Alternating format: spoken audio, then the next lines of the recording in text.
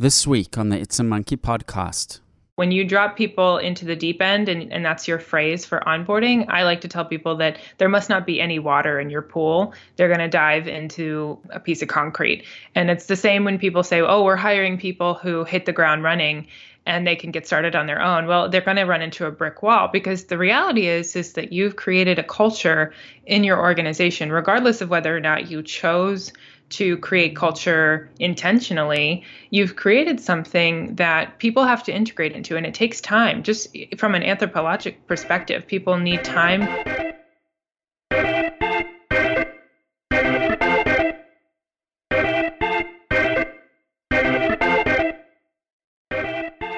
Good morning, good evening, hello, wherever you are in the world. It is Wednesday, the 27th of September that we're recording this podcast. You're probably listening to it a few days afterwards.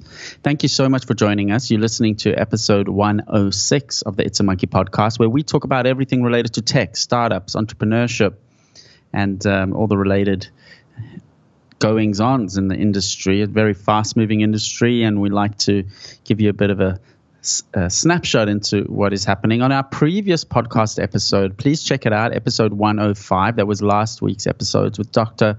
Tal Rupke, and he has a blockchain startup that aims to put all your medical information on the blockchain so that it's centralized and secure, and a really fascinating idea. He's a medical doctor, and it's still very early stages, but we talk a lot about blockchain on this podcast, and we found someone who's actually doing something that's very tangible, that's not only cryptocurrency related, and is not finance related.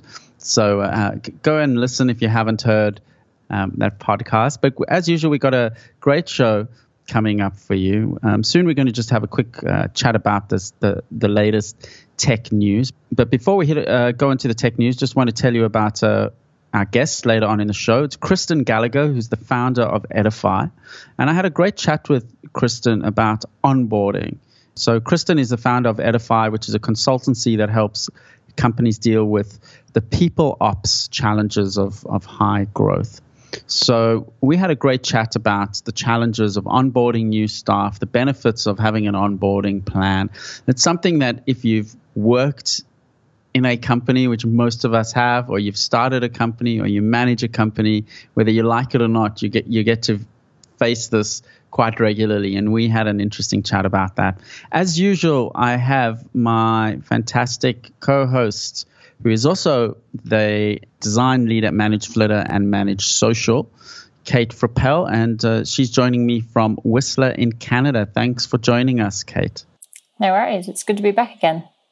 Before we get into the interview, let's chat a little bit about the tech news this week. Instagram announced that it's reached 800 million users, which kudos to them. That's a huge number. They have more than 500 million using it every day. Even myself, I'm using Instagram more these days, and I was a bit of a whinger about Instagram, saying I still don't enjoy it as much as Twitter, but nevertheless, and Twitter's sitting, I think, on about 400 monthlies, so Twitter's about half of what Instagram is. Instagram, of course, is owned by Facebook. Instagram have made incredible product decisions, and boy, do they get their product design right. I really take my hat off to them in playing with that product. It is tight. It is a real tight experience, and it just goes to show that products everything in our game, in SaaS businesses, particularly consumer tech. Product is everything, and that is where I would imagine a lot of the growth is coming from. And they've also announced a commenting tool, which is quite interesting. Instagram has had a lot of challenges with spam comments, black hat bots that people are using to try grow their accounts. And they've announced that they've now have a commenting tools so you can limit comments to specific groups of people. For example, only your followers or only people that you follow. And I think this is, again, quite a smart move on Instagram's sort of behalf. Kate? Definitely. So at the moment, if you have a private Instagram account, your followers and following are monitored, so you decide who gets to see your posts. And then when you share something, only the people that you have connected with can see it.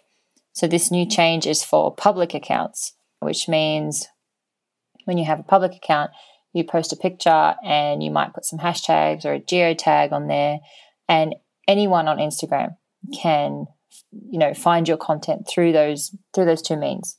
So what they're saying is, at the moment, a lot of people can find your content and they post spammy comments, or inappropriate comments, and you don't even necessarily know who they are. And now you can pick who gets to see it. So you could keep your profile on public, but limit it to your followers. Or I haven't tried it yet, but I'm assuming potentially you could even create a list of people that can comment. So even if you had a ridiculous amount of followers, only 50 that you select might have commenting permissions. I think Facebook, who own Instagram, are realizing that the whole chat room type and commenting phenomenon is really where it's all going. And Facebook have really ramped up their tooling for groups recently, in little ways and big ways. And Facebook groups are just taking off, and these commenting tools are in that similar flavor where people do want to chat and comment and engage with each other, and the spammers are just really polluted to the point where sometimes it's totally distracts from the whole experience. So they're realizing that you have to provide the tools. I've been a moderator of a Facebook group with nearly the founder and moderator of a Facebook group that's got nothing to do with work, but nearly 20,000 people around an event. And one of my frustrations over the years, the group's probably about 10 years old now, and one of my frustrations has always been the limited tools it's provided me for moderation and things like that. So definitely they improved tooling has helped a lot and will help people use it more. And we hope Twitter's increased iteration it's very much needed as well. We need more tools. We need more options. We need the product to evolve with us. So we'll see if Instagram's on the way to heading to what the big 1 billion. I don't know what Facebook's at these days, 1.5 billion or something. It's quite something. But yeah, Instagram's going from strength to strength. Of course, our new product, Managed Social, it's got some fantastic Instagram functionality, which we're very excited to release to a test group soon. Yeah. So that's Instagram. Another story that popped up, an air quality tracker is now available for pre-orders. That's really interesting because it's something that we really neglect. Most of us live in cities, and even a city like Sydney that's on the harbour and relatively clean. Sydney Harbour and the beaches are for a city is pretty clean when you compare it to places like London and New York. But still, there's a lot of cars, there's a lot of trucks, and I actually do wonder about this. And we worry about things like smoking, but air quality would be a big, big issue in cities. So tell us about this product. Right. So this air quality tracker is from Plume Labs. Basically, it's just like looks like a metal device with a leather strap. It's quite small, and you just attach it to your bag, for example, and take it with you. And it will give you, it has its own API and its own phone app, and it has a particular air tracker inside it. So it can talk to your phone, and it gives you feedback on the quality of the air in the places that you're walking or traveling in. But in addition to this, in addition to this, they have a new mapping feature. So currently, they've got beta testers in London, and they're only a small group. I can't remember the exact number, but that small group of people have already covered about 20% of London. And so where they're walking and their journeys and stuff, you can track which areas are, higher polluted in real time than others. So if you wanted to go for a run this afternoon and you could see that your normal route is quite polluted, then you could either change route or decide to go the next morning instead. So it's sort of giving you a bit of control. what would be really interesting as well is when you decide to move into an area or even a specific house or apartment, I would imagine air quality can differ over very short distances, right? So if you're a building that perhaps is next to a road where there's buses, I would imagine the air quality is very different to the road parallel, but it's a quiet road and has no buses. So it would be and over the long term, if you're there for 2, 3, 5, 10 years, the impact to your health could be pretty significant. So Another metric, we're moving to this quantified world where we can quantify everything and measure everything. And I'm going to order them. I'm going to order one. How much is it? So pre-order is $139, but it will be going up to $199. But they're not really available until June 2018, so you could be waiting about a year. Well, we'll definitely give it a go. I love all this quantifying. Of course, the challenge with all of this is you got a million devices for everything. So it's not really sustainable. But the aim is that your phone or your glasses, or at least maybe your phone and your glasses, or just 2 or 3, could capture everything. Phone, your glasses, and maybe your mattress. Be better if it was all in your watch even, which is what they're aiming for. Yeah, look, you could measure air pollution, you could measure sleep, and you could measure exercise. But when it comes to the quantified self, I think things like the mattress, or even, despite the ick factor, of toilets as well, that's constantly monitoring what's going on with you. All just seamlessly. I look forward to the day, all just seamlessly, where you just get this little, just like you do with the server, you set up all these alerts, and when you're running out of disk space, you get pinged. Oh, careful, you got to look at the disks, or there's memory issues, or something's not working properly, and it's a more passive type of scenario, as opposed to medicine is still so broken. It's by the time we go to the doctor, usually things are pretty bad. Usually. That's when medicine can identify things. So, yeah. Anyway, let's maybe even try and get hold of them for the podcast, whoever they are. Where are they based out of the States? No, I think they're in the UK, in London.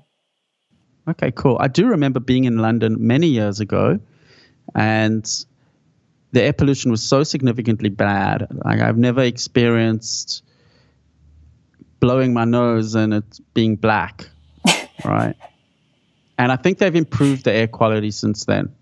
You'd hope but this must have been, I don't know, early 90s. I was very, very young. And it was that bad. It was really that bad in London. And it was pretty disgusting. And you think, whoa, my body was just not happy. And I was coming from Johannesburg, which I think in the suburbs of Johannesburg was relatively clean at the time, or especially compared to London. So, yeah, and air quality in places like Kuala Lumpur and some of the Chinese cities, it really causes health issues. It lands up leading to deaths. But that's very obvious. You don't need something to measure when you can't see a few meters in front of you. It's pretty bad, right? Yes, definitely. I don't think I've quite found a place in the world like that. But you make an interesting point too. I've noticed as well since moving to Whistler. Again, they're not major things, but like different environments, and when you do move to another environment, your body notices it. Like just little things, we've, like where I am now, there's a lot more trees, a lot more pollen, like hay fever is a lot more common. And like I don't think particularly I have hay fever, but on some days I have hay feverish symptoms which I would never have in Sydney. So I think it makes a difference, and if you could track this kind of data, it's got to be good. It's got to be good, right? You know where I think the freshest air in the world is, in my experience? Blue Mountains, west of Sydney, a couple of hours west of Sydney. I find that air to be the most magnificent air that I've experienced. I don't know if it's just all the different vegetation there or what's going on, but it feels so thick with oxygen.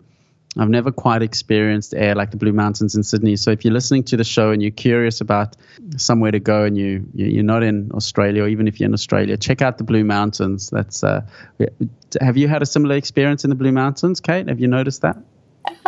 I've noticed that it's clean. I wouldn't really say that it's like the most clean I've ever had, but then again, I suppose anywhere that's sort of outside and potentially a little bit cooler as well.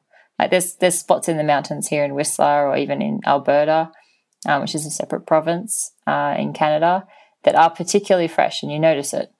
I think, and having spent quite a bit of time in New York, the one thing that really I do notice as I land is that the air, it's not even so much that it's the pollution. I feel like I can't access as much oxygen, and it bothers me immediately. And of course, then I get used to it and forget about it. And then when I come back to Australia, even at the airport, which is in a relatively busy part of, it's pretty industrial. There's a lot going on. It's not exactly the cleanest part of Sydney, but even at the airport, when I get out of the airport, the air feels again thick with oxygen and beautiful. And I'm like, wow, it's good to be back in Australia with this thick oxygen-rich air. Because in New York, wow, I mean, New York, there's, especially in Manhattan and some of the boroughs there, that concrete, not much vegetation, lots of cars, lots of buildings, and it just doesn't regenerate itself, I think, in the same way as Sydney. Sydney is bounded by national parks, north, south, and west, and the ocean on the east. Yeah. So I think that helps us a lot. And even though it is a pretty big city of 4 million people, we're still surrounded by nothingness, which helps. So we're quite lucky here. Anyway, that's an interesting product. We're going to take a short break, and after the break, we're going to chat about onboarding, and with Kristen Gallagher, who's an onboarding expert. She's the founder of Edify, also hosts her own podcasts, and I had a great chat with her earlier this week. So stick with us. Hi, my name is Jo Pinto. I'm the Business Operations Manager here at Manage Flitter. Did you know that Manage Flitter can help you quickly and cheaply build an organic following on Twitter? Let me explain in 6 easy steps. Step 1. Find new prospects on Twitter with Power Mode, Manage Flitter's advanced Twitter search feature. Step 2. Easily filter and sort results to find the most relevant Twitter accounts for you to follow. Step 3. Follow these Twitter accounts using Manage Flitter's simple interface. Step 4. Unfollow accounts that do not follow you back within 14 days. Step 5. Watch your Twitter follower numbers grow as high-quality accounts follow you back. Step 6. Rinse and repeat to maintain consistent organic Twitter account growth. Feel free to drop by manageflitter.com to trial our product or email us at contact@manageflitter.com to schedule an obligation-free walkthrough. You're back with It's a Monkey podcast. My name is Kevin Garber. I am the CEO and the co-founder of Manage Flitter. Thank you for joining us on this podcast. As you know, as a CEO, a big part of my job is growing the team, managing the team, leading the team, and it's definitely one of the trickier parts of the business. I always say every business is a people business, and people are the big X factor because people are people. Computers tend to either be working or not working, machinery either working or not working, and humans, we are wonderfully complex. I think even if you think back to yourself, whether you're 20 years old, 40 years old, 60 years old, or 80 years old, you're still learning things about yourself every day. So you can imagine as a leader how tricky it is to lead people. So one of the aspects that's tricky in tech teams is actually growing the team and getting the team members integrated and onboarded in the team, so to speak. And I'm happy to say that at the end of my Skype line, joining us today is Kristen Gallagher, who's the founder of Edify and also the host of Upright and Better. And Edify is a company that builds onboarding, especially technical onboarding for growing tech companies. So I'm excited to discuss all this exciting onboarding area with Kristen. Thanks so much for joining us on the podcast today. Thank you. I'm really excited to be here and to talk about growing tech teams. So onboarding, I mean, whether you're a small company or big company, or whether you call it onboarding or you don't give it a name, it is something that inherently needs to happen when someone joins a new company.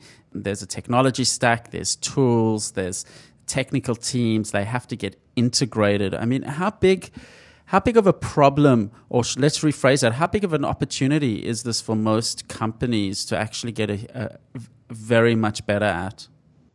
It's a great question. I always tell people that you are doing onboarding whether you've planned it or not, and your onboarding either sucks or it's good. And it can be better if it's good. But even if you haven't figured out what your onboarding your program is, then you're still doing it, whether or not you deliver a laptop to your new hire on the first day. I mean, you wouldn't believe the kind of stories I get from new hires where they've not gotten a desk for 3 weeks, or they haven't gotten a laptop for a few days, much less a meeting with their manager about what they're actually supposed to be doing, which seems like a big waste to me, because you spent a lot of time and effort and money in the recruiting process and hiring this person that you thought was great.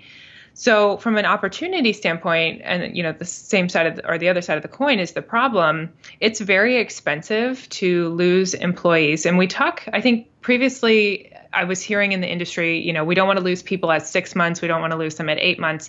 And that's true. You don't want to lose an employee then, but it's a lot cheaper to lose somebody at 6 to 8 months than it is at 12 to 18 months. And that's when onboarding actually comes back to help you. So if you invest early on in their first 3 months, their first 90 days, and you're helping them build competence and confidence in their technical work, whatever that may be. It could be sales, it could be engineering, it could be QA, whatever that technical work is for that team, you're helping them build the knowledge they need to be successful and the connections with people they need. That's going to come back to support you when 12 to 18 months later, they're really deciding if they want to stay with your company. And the industry data is saying that people start deciding that at 6 months, but they really make their final choice about a year. So they are kind of curious, are you going to be the employer that they wanted to be? Because we've talked a lot about a talent war, and I think it's not so much that we're missing talent, although that's part of it. It's that companies can scoop up talent from another company who's not treating them well very, very easily.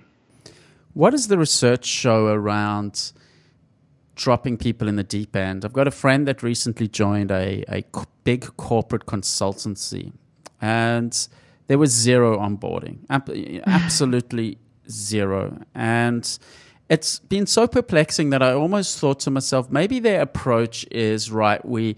It's survival of the fittest. They have to learn how to integrate. They have to have initiative. They have to sink or swim. And that way, whoever survives is a certain DNA of personality. Is there any merit in that approach? The neurological research and the research on how people learn says no. Mm-hmm. So when you drop people into the deep end, and that's your phrase for onboarding, I like to tell people that there must not be any water in your pool. They're going to dive into a piece of concrete.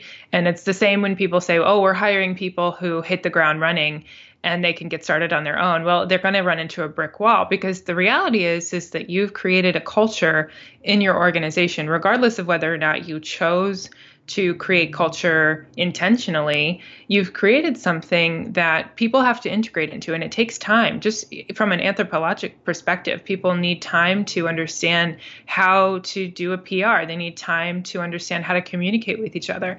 They need time to gain respect and build trust. And those are the things that actually get your work done. It's not the technical skill. Eventually, they will get the technical skill if you've hired well. But when you drop somebody into, can I quote, the deep end, what you're saying is, I don't have time and I don't value this person enough to build the on-ramp for them. And the on-ramp can be surprisingly simple. It doesn't actually have to take a lot of work. And in fact, I think half of it is kind of psyching yourself up that you're even going to do it, and even going to provide something to somebody. So the research is not positive on that. And I think when I talk to CEOs, I talk to folks who'll say, oh, no, we do want this survival of the fittest, or that's how I'm going to know that they're a good hire. Well, number one, if you're still testing your hire after you've hired, then that means that you weren't totally confident in the hire, and you're wasting a lot of money and resources and time. And number two, what that means to me is that you don't actually know how to do it, and you don't know how to be a people leader, and that's a failing on their part. I think also it depends on the industry. I mean, in the tech industry, it's so competitive. It's literally a supply-demand factor that we have to take into account. We have to have every loophole closed, because often when someone's accepted a job with you, they've rejected 3, 4, 5 jobs, and they could literally, I mean, we had an instance many, many, many years ago where we managed to recruit a very smart student at a uni recruitment fair. It was his first job out of uni. And it was the very, very early days of Manage Flitter, and we were just so busy and a million miles an hour. And we were very well intentioned. We gave this developer a task working on a secondary project, actually thinking this would just be a low risk and actually just ease him in for a week or two. But after a week, he was so frustrated working on a legacy project, and we hadn't shown him enough love, that on a Saturday evening he sent me a resignation letter. Obviously it was eating away at him, and he just took that. And what was eating away at him as well was that he had 2 job offers, and he accepted ours initially, and in the whole time in his head he was obviously thinking, I wonder if this onboarding was going to be a whole lot better with this other company. And we lost this team member to another startup. So a lot of the time, good developers do have 2, 3, 4 job offers. So even if you don't get that first week right, they can even just jump ship at that stage. So you got to give it your best shot. I mean, we're not going to get everything right, and also, people. I would imagine people enjoy different types of onboarding, as well. Certainly. I mean, some people would require, and also different stages of their careers. The junior people do need a bit more direction and hand-holding and don't have as much confidence. And I've had some senior team members that have started and managed to piece the puzzles and onboard themselves in very many ways. I mean, we're a tiny, fast-moving team, and our onboarding is very, very light. I don't think we could wave a banner at this stage and say we are a best practice of onboarding. Sure, and I think one of the things that is really important for teams to understand is that your onboarding can be light. It just needs to strategic, and you need to think a little harder about how you're introducing them to things. You're still going to have a fire hose of information. There's still going to be too much to learn in too little time. And that is actually a test of your new hire. I mean, they do need to be able to parse the information. They need to be able to prioritize. Those are things that you actually are looking for. And those are going to show you how well this person is going to be on your, how well they're going to do on your team in the long run. If they really struggle to prioritize, that can tell you a lot more about their ability to do work in the future. And I think one of the things that you'll never be able to get away from with startups is that we are all moving very, very quickly. And there's not really a way to slow it down unless you want to make some trade-offs on your business model. So if you're not able to make those trade-offs, then we just have to recognize that. So I think there are some really simple ways that people can have some really nice onboarding that is way better than nothing at all. I think also what surprises me from a candidate perspective, it's a great question for a candidate, and I don't think I've ever been asked this, is what is your onboarding process? I think people have come to expect that there will be no onboarding. I mean, in most of the teams that I work in for my clients, people say, I've never been onboarded, so I don't know what you want me to say. I don't know what the baseline is. And then when we build their first onboarding program and we get the feedback from the new hires, those new hires say, wow, this is light years away. It's so much better than what we had. And I'm thinking, wow, we really didn't do a whole lot here. We really hit the minimum bar, which, we build programs in a really iterative fashion. So we build the lightest weight program we can to see if that will move the needle for the team. I always love I've had some friends that have joined some corporate internship programs for a year. And I always thought these are, in an ideal world, it would be such a fantastic way to onboard people where they spend 6 weeks in different departments. And we don't I love that idea. The power of that to get visibility into all the different aspects of the organization and to see how they interlink and even to see the deficits in the organization is just absolutely fantastic. It really is. And I think that you can make that work, that sort of rotational approach. You could even make it a little smaller, spend 2 weeks in each department. And like I said earlier, there are a lot of trade-offs that you might be looking at if you want to do that. I always laugh when I'm coming into a company and they say, well, we don't want to do a 1-day onboarding. We want to do like a 2-hour onboarding because we need them to get to work right away. And I say, well, what kind of work are they going to give you on their first day, right? Did you give any work on your first day? No, like nothing that is, shippable, nothing that's client ready, nothing that's, product focused is going to happen probably in their first week. I mean, you're lucky if they might commit their first line of code in their first week because they're still figuring out all the processes, right? So I think if you wanted to explore the idea of rotational onboarding, that is a really interesting way to get people to understand your business. And one of the problems that I see a lot, especially in engineering and products teams, is that they don't actually have an understanding of the customer. And we talk a lot about how we're agile and how we're, moving quickly and we're very iterative.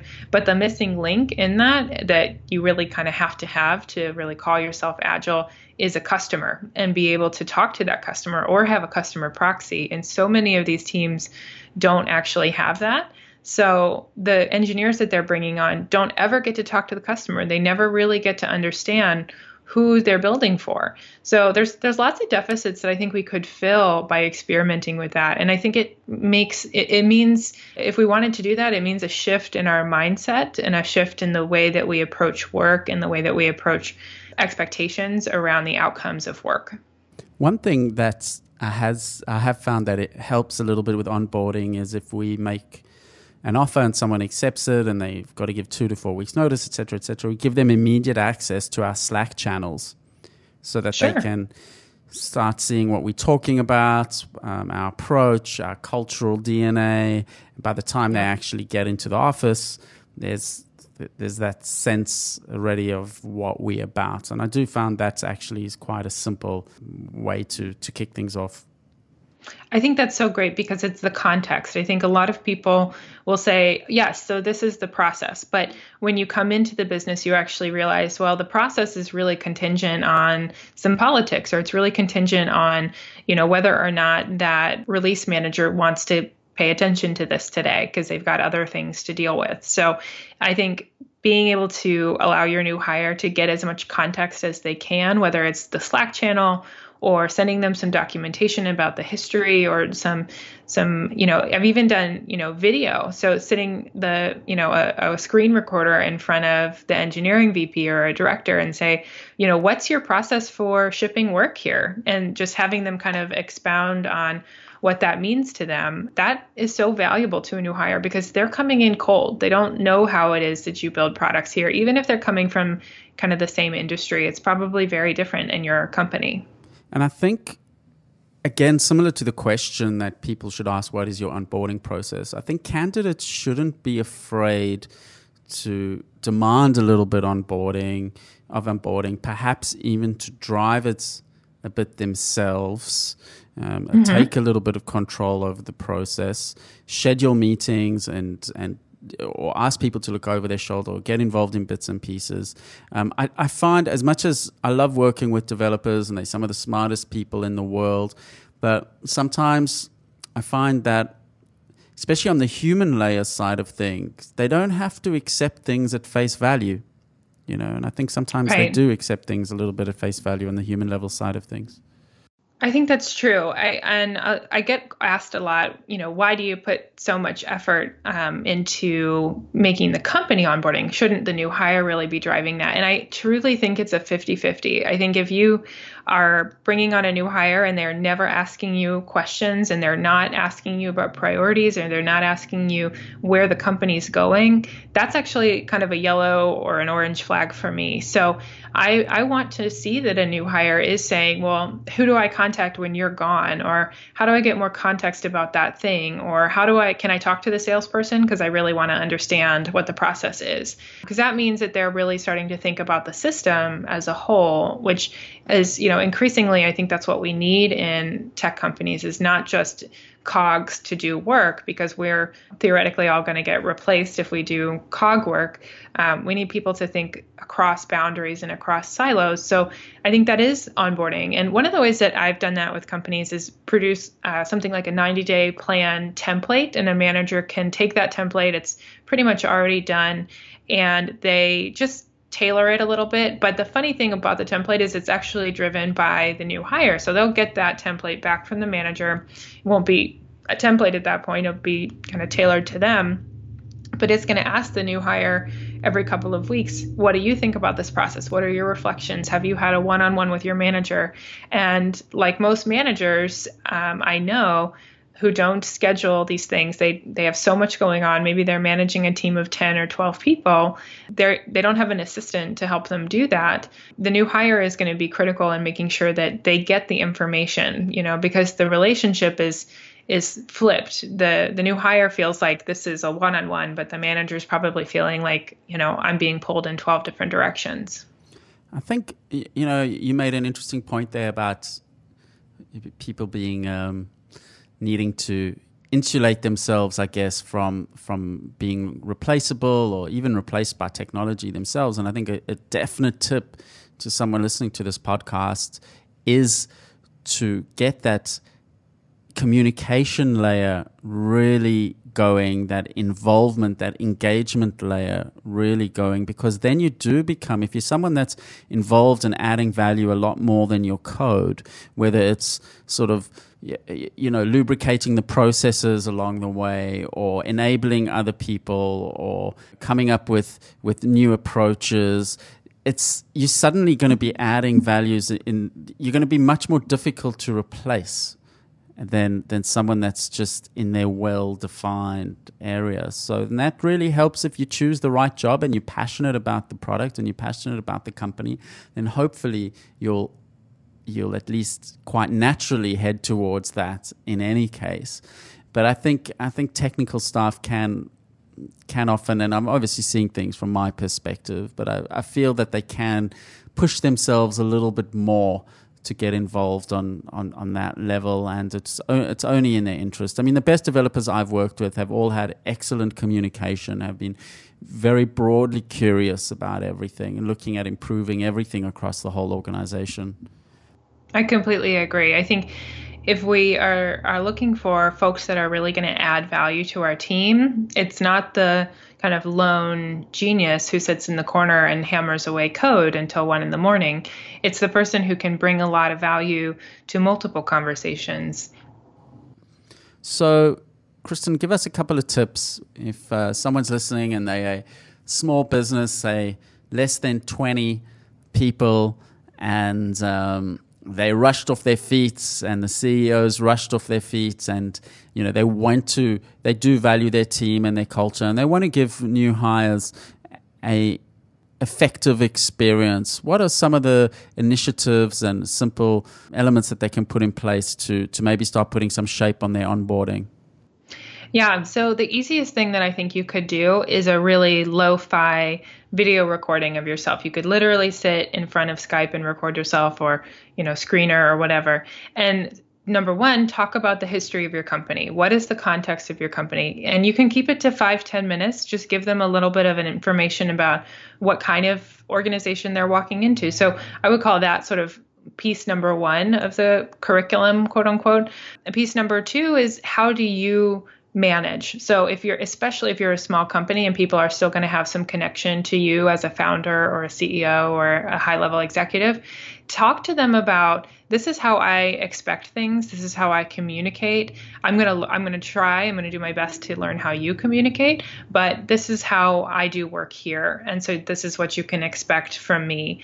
That can include, we have, monthly meetings for this, or we have all hands, or we have daily stand-ups at this time. And so I want you to be involved in that. So that's piece number 2 of the curriculum. And piece number 3 is, I would really encourage you to put on paper just a couple of things that you want this person to do in their first 30 days. Just think about the first 30 days rather than the first 90 days and help them get through that.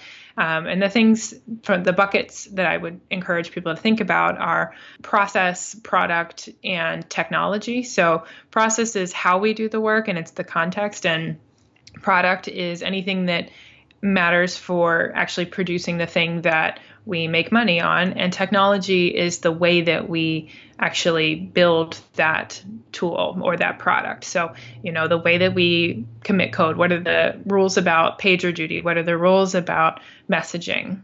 So those are the 3 things that I would suggest doing. Fantastic. And your podcast, Upright and Better, it's a pretty new podcast. How's that going?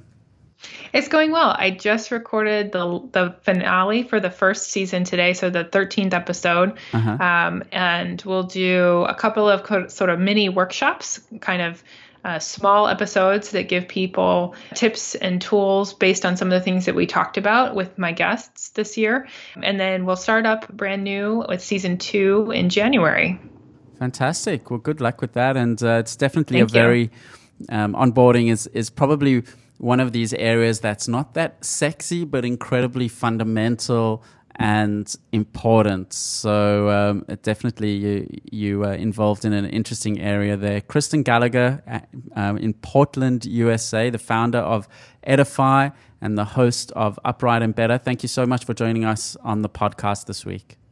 Thank you for having me. I really appreciate it. The It's a Monkey podcast is brought to you by CheckDog. Use CheckDog to easily review and monitor your website for spelling errors, broken links, and broken images, all with the push of one button. CheckDog can also automatically monitor your website and notify you of newly introduced spelling errors. Go to checkdog.com/podcast to receive 50% off your first month subscription. CheckDog.com, helping the world's leading websites keep their content error-free. Kate, onboarding is the type of thing that is interesting for all of us that have had to be involved with it. It's not as sexy as talking about branding and design and, the latest quantified self, etc. But it's something that's so relevant because we've all had experiences, even if it was at university jobs, where we just came into the workplace on the first day. They put us in a corner, and for 4 or 5 hours, we were just staring at the walls and just not knowing what to do. And we're just wondering, why have you brought me here? Why did you not think about this? This is crazy. How does the real world work? This is ridiculous. And on the flip side of things, as a business owner, as I mentioned, I talk about a story in there where we lost a good developer because of our not well thought through onboarding. So it's something that I'm very aware that first experiences are very powerful, and you want to give new team members, you want them to go home and just saying, wow, I made the right decision. Everything's just, going as exceeding my expectations. So it's onboarding has affected everyone in the professional world at some point or another. Yeah, definitely. I think that first impression does count for a lot of people. And as you said, like when you first sort of get a job, if there's no one there to really help you, you sort of, personally, I have like thoughts of, I don't really want to annoy that person that I'm supposed to annoy. Should I know this already? I don't. And, it's good if you can sort of self-start to an extent. But I think too, as a businesses shouldn't necessarily make that assumption. That I think they can go a little bit further and assume that you don't know things that you might, and then you're actually outdoing yourself. And it also just helps as a new hire to feel like you're competent and you know what you're doing. I keep on coming back to this idea when I was at university, and I was doing a course that intimidated me quite a lot. And when I would, even as much as I'd prepare for the exams, I'd get quite nervous and intimidated in the exam. And I came up with this strategy to spend 5 minutes and finding the easiest question. right? So I would find the easiest question, so I would get the confidence and just have my head in the right space. And I sort of think, and somehow I'm thinking it's similar to onboarding, that you want to make people feel like there's a high likelihood that they're going to be able to do their best work here, right? So that they can at least calm down, get in the right headspace and get going with it, as opposed to them having to deal with multiple issues, new job, new team, not understanding politics. They're scared to ask people, are they supposed to onboard themselves? Are they doing something wrong? And just too hard, too complicated. How can someone do their best work in that situation? Exactly. I agree. I think it's important that, that the help is there. I mean, the job itself may require a lot of self-starting, but I think businesses can help, particularly in like Kristen says, in that first week or even month, but the week in particular, just because, you are already stressed and you don't know anyone or who to talk to or what questions are silly and what questions are smart. And if the company can make that easier, then I think it's just better for everyone. Well, can you remember back to when you joined Manage Flitter? I remember vividly interviewing you, but I actually can't remember you starting. I remember starting. Yeah, that was back when we were Melon. But yeah, I do remember. I remember thinking, I remember at the time, so Chelsea was around and Jo was on her honeymoon, I believe. So Chelsea was doing a lot. And I actually remember thinking, I don't want to ask too many questions because I don't want to bother her. But at the same time, like whenever I did, she was like super, super nice about it, super helpful. But yeah, I think too, like it's just like a perseverance thing as well. Like it was an internship at the time, so it wasn't necessarily a job. And so I was like, well, you sort of have to accept your fact that you're at the bottom of the pecking order, that you don't know things. You're only going to find out if you ask. Yeah, and just go from there. I think some people may jump to conclusions too quickly. And then that might be the reason that they don't stay. But then again, if they've got lots of offers, then pick the one that feels the most right. And I think, and we spoke about that in the interview, and I think that's a very, very, very core point, because I remember back when I was lucky enough to get my foot in the door at a very successful radio station in South Africa, which I've probably alluded to quite a few times on this podcast over the years. And it was this was pre-internet, or just when the internet was coming around. So things like podcasts and videos and YouTube didn't exist. So the only way you could really get involved in the media was through media companies. So it was incredibly high demand. Every media student or anyone interested in media wanted to get a job at this place. So they would, and it was the most successful company there. So if you managed to get your foot in the door there, you were just so lucky and counted yourself so lucky, and you knew that there were another 100 people behind you. That's onboarding. Boy, we didn't have any of that. I mean, I got minimal training from some peers, but one of the reasons that I managed to have some success there was I just managed to wiggle through and work things out myself and just to make things happen, and with no onboarding, no direct help, and having initiative. So yes, I think we are forced in the tech industry, because if there were another 50 brilliant radio stations, would I have, and they all had made me offers, would I have persevered with a very ordinary onboarding experience? Probably not, right? No. Why? Like, life's so much about supply and demand, and you don't put up with shit if you don't have to. And sometimes if you have to, you do put up with it. I mean, that's the hard reality of it, right? That's why the capitalist system of competition works so well, because it just pushes everyone to iterate and do their best. Yeah. I mean, I haven't particularly worked for a large company, but just from where I stand, I think in smaller companies it is a little bit more comfortable to just ask as many questions and ask as many people that you can see questions and just learn from them. Whereas in like potentially in bigger companies, again, I'm making assumptions, you're going into a very specific role, a specific job, and it's sort of expected that you know how to do 80% of it. You're just going to learn the company's, I guess, like communication structures and stuff might be different. And that would be stressful too. Like if I was going into a role that was very specific like that, I would want someone to sort of I guess, show me around and make me feel comfortable and feel competent. I think that's the key. Yeah, I think that's the key. Competent. I think one of the challenges with onboarding, why it always feels so hard, is momentum is a very powerful force. So you've got your status quo of your team, of your projects, and suddenly someone pops in, right? And there's this momentum, and you've got to slide them into your workflow and your day, and it's suddenly you've got to do more with the same amount of time. So there's that natural friction that plays out when trying to onboard someone new, right? Yeah, definitely. And it's like the person or the manager that's in charge of onboarding, I think there's another point there too, that they need to cut time out of their day to teach someone and make someone feel comfortable and be friendly to them and answer all their questions, which on a normal day they wouldn't be doing. So in a way, those managers also need the support of the company to have less tasks that day or even that week so that they can help the newbie. Yeah, look, I mean, it's also the type of task that's you don't feel immediate benefits. So it's most of our jobs are a bit of like a hospital emergency room triage where we deal with what's the biggest fire. So onboarding, sometimes doesn't get that visibility, but in the short term, potentially.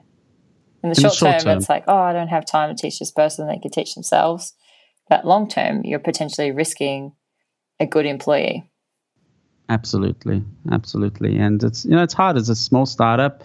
You got to pick your battles. I mean, I think if resources are unlimited and you are the Googles and the Apples, what a wonderful opportunity to really, for 3 months, almost just have them on board.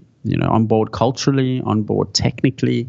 You've got the resources to do that, and I'm sure, I don't know for a fact, but I would imagine that these companies are very smart and they would do that, But we are forced in the tech industry to push to do everything right because the war for talent is brutal, especially for developers. And if you are a developer, you get the benefits of that. But as the company side of things, we've got to make it an environment where the smartest want to do their best work, and this is all part of that. Definitely, I agree. Anyway, that's episode 106 of the It's a Monkey podcast. Thank you for joining us. If you do enjoy this podcast, you can do 3 things for me. One of them is, if you haven't tried out ManageFlitter yet, go to manageflitter.com and load up your Twitter accounts and see what insights you can get into your Twitter account. Second thing is, you can drop us an email and tell us about yourself, who you are, why do you listen, what do you like, what don't you like. We'd like to make this podcast better. And the third thing is, either tell a friend or leave a review on iTunes or pop a comment on the blog, and that helps us as well. Otherwise, we'll catch you next week or next weekish or so.